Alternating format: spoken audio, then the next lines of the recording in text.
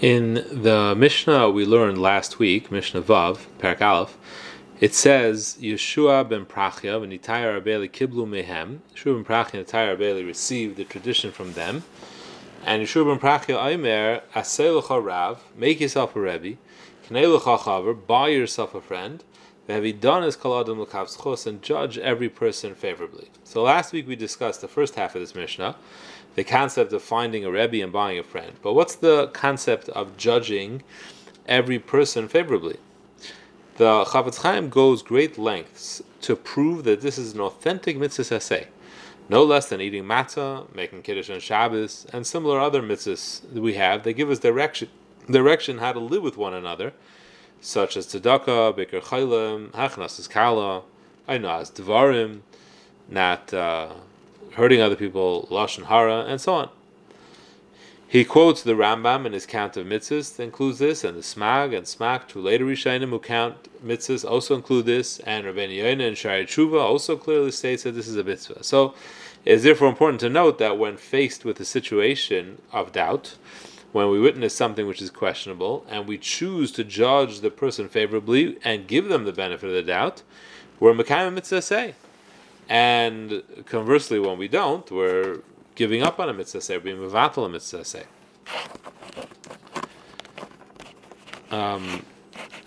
It's also important to note that this mitzvah applies to our friends and our neighbors, but it also applies to our husbands, wives, and children. They're Jews, and they're entitled to be judged favorably, just like anyone else. And it's a mitzvah say. And in fact, the best way to be mechanech our children in this mitzvah is to employ it towards them.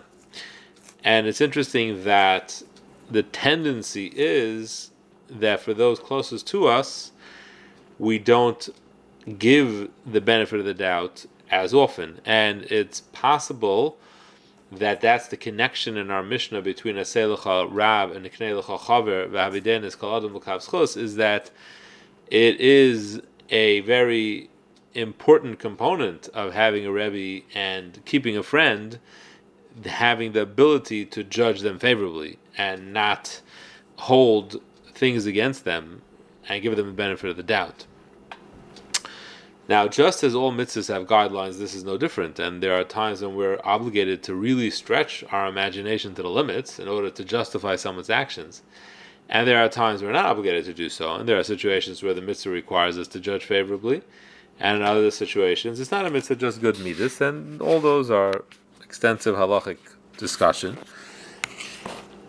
But it's important to realize the following point about judging other people in general. Yiddishkeit distinguishes between the actions of a person versus who the person is himself, independent of the actions we see him doing. So even though the best way to know a person is generally through how he chooses to act, but it's possible that his actions are largely shaped through outside influences, internal struggles, all kinds of things that are going on in a person's life that we are not aware of. And that being the case, his just seeing his actions is not necessarily an accurate reflection on who he really is inside. I heard of Yitzchak Berkowitz speaking about this. So therefore, the Torah gives us license and guidelines how to judge his actions, and this is the mitzvah to judge your fellow with righteousness, right? Tzedek tishbara misecha. The mitzvah to say of havidon es kol adam l'kav zchus, to make a thoughtful assessment of a person's actions, rather than jump to conclusion. But at the same time, the Torah warns us not to judge the person himself, as Chazal say in Pirkei Avos, Al tadin es chaverecha tagil l'mekaymet. Do not judge your fellow until you have reached his place. Since we can never stand in another person's shoes, we're not that person with his life circumstances, so that's what exactly it means. We can't judge. We never have the exact same challenge and test as he has, and therefore we can't judge him as a person. We can't judge him for what his potential is.